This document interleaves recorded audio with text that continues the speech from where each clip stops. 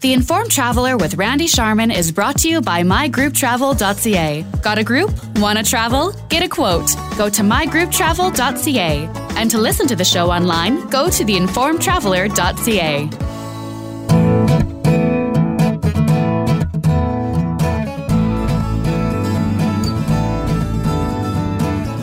Welcome again to the Informed Traveler Radio Show. I'm Randy Sharman. This part of the show is brought to you by Park to Go Value Valet. No hassles, no delays. That's a promise. And one of our regulars on the show is Jim Broadhead from Pipestone Travel Store. And he just got back from Vietnam and Cambodia. And he was kind enough to take the time to share his experience. He joins us on the phone now. Hi, Jim. Good morning, Randy. So tell us where you went and for how long and some of the highlights. And why'd you do it? Well, that was coming later. Okay, yeah, we can do that later. Yeah, we started off in Vietnam, so we did basically the whole length of Vietnam. Then we went over to Cambodia, then up to Laos, and then back to Vietnam. So we started off in Hanoi, and then which is the capital city of Vietnam, and then out to Halong Bay, and then back to Hanoi for a day, and then caught a plane down to a place called Hue. And then down to Da Nang, and then Ho Chi Minh City, and then we went over to Phnom Penh to see the killing fields and all that sort of good stuff. And then up to Siem Reap and saw all the temples, Angkor Wat and all the temples that are associated up there. And then we flew into Luang Prabang, which is in Laos. And that was basically the chill-out part of the vacation because we always like to get a little bit of rest before we come home, you know? Hung out there for a few days and local markets and had these fabulous waterfalls and all that kind of good stuff. And then we headed back into Hanoi for 3 days and then made the journey home. Very nice. How long were you gone? We were gone just under a month. And there were so many things to do all the way through. I mean, when we traveled, it was actually Tet, which is Vietnam national holiday in Vietnam, which is the equivalent to the Chinese New Year. They basically have the same length of celebration and time frame. Yeah. Because they run off that lunar calendar as well, so it all sort of coincided with our time in Ho Chi Minh City, the actual day itself, which was just spectacular, all the celebrations and events. And every city seemed to do these blocks, and they call them the flower blocks, I think it was the actual name of it. But it was just 2 or 3 city blocks, like a big square, all cordoned off, and there was just flowers everywhere. Wow. Must have been quite a colorful sight then, eh? It was beautiful. I mean, the Oriental colors are kind of gold and red and that. Anyway, they seem to have a lot of that colors in their celebrations. So, and then just all the traditional dressed and garments, and everybody was just dressed up, and it was just a real happy sight, and the pictures we got they were just amazing. But all the flowers were virtually all fresh and made up every day, and it was just amazing. Just the whole atmosphere. Nice. So now here's the $1 million question: what was your interest in going into that part of the world? Well, because it was there.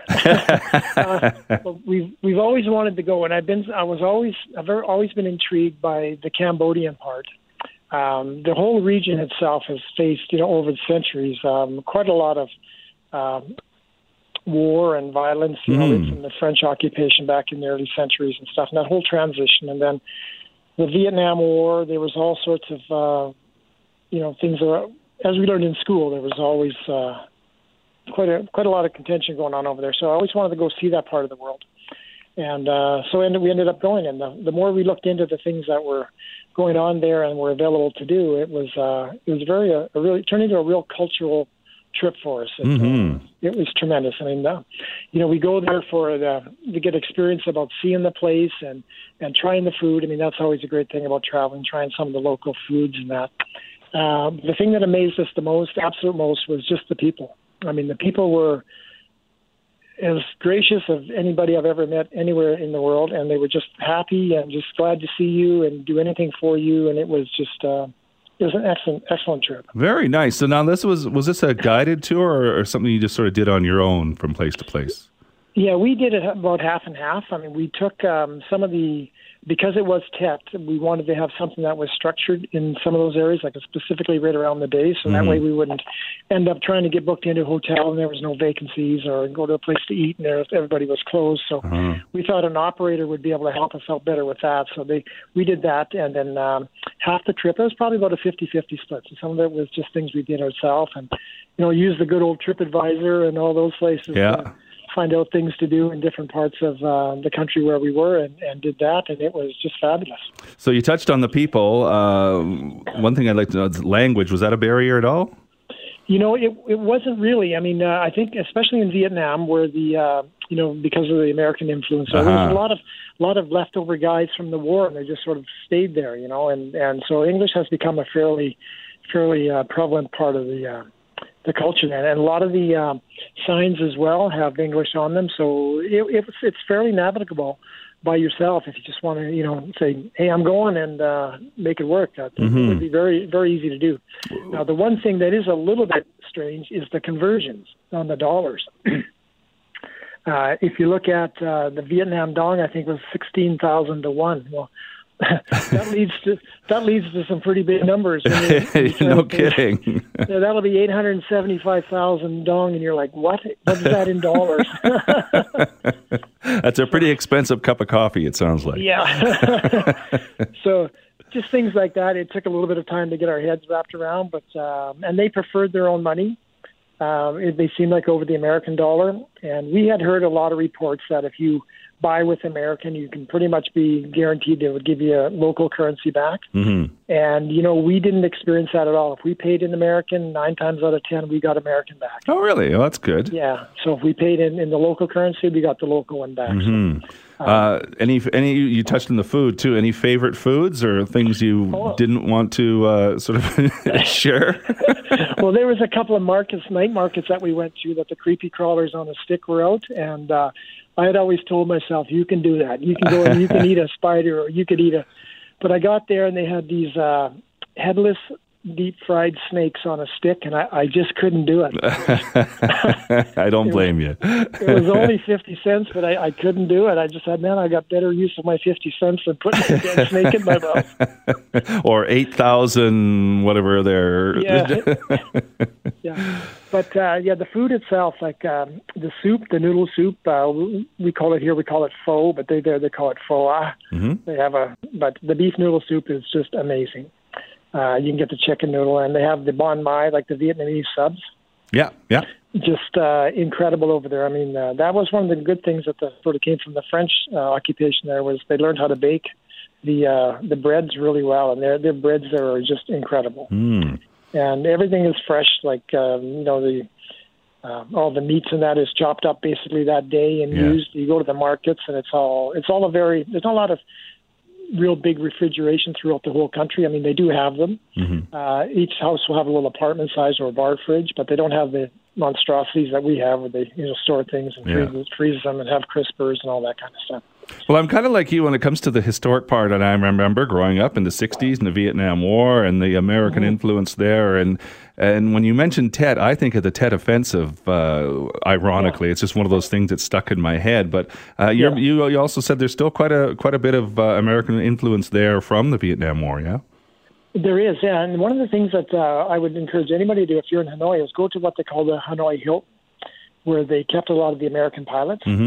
That were downed, and majority of the prison is gone now, but they've got and it took us about 2.5 hours to go through and really do a nice little, sort of viewing at all the stations and seeing all the stuff that was there, and they had a lot of documents and documentary sort of things on there, but it gave a different side. It sort of gave their side of the whole story instead of what we get in the Western world, so it was nice to kind of piece the two together and say, okay, somewhere in the middle here is kind of where we need to be settling our brain. So exactly. It was nice to do that. So what's the weather like there at this time of year? Is it hot? No, it was cool up in the northern part of Vietnam. It was around 16 to 18 degrees. And then around the middle, down in Hoi An, it was around 20 to 22. And then Ho Chi Minh, it was low to mid 30s. So there's quite a variance between the two. and all over. And then Cambodia was right around that 30 degrees, and then in Laos it was back to that 18 to 26, I think, or 24 in there. And then we got back into Hanoi, and it dropped back down to about 17 degrees before we left. So, and it was misty and just sort of like a San Diego in the morning. You go fog and stuff like that, and then it cleans off midday. So are you going to have some of your photos on your next newsletter? We are. We've got a whole patch of stuff coming up. And, awesome. We'll have a lot of the pictures in the stores on our rotating TV perfect screens that we got going out there. So it's we're looking forward to getting it all sort of cataloged and put it all together and go from there. I'll look forward to the photos on the newsletter. If people want to sign up, they can go to your website, pipestonetravelstore.com, and then they can get the photos. And Jim Broadhead, glad to talk to you. I'm glad you made it back safely, and then we'll chat down the road, I'm sure. Appreciate it, Randy. Thanks very much. The Informed Traveler with Randy Sharman is brought to you by mygrouptravel.ca. Got a group? Want to travel? Get a quote. Go to mygrouptravel.ca. And to listen to the show online, go to theinformedtraveler.ca.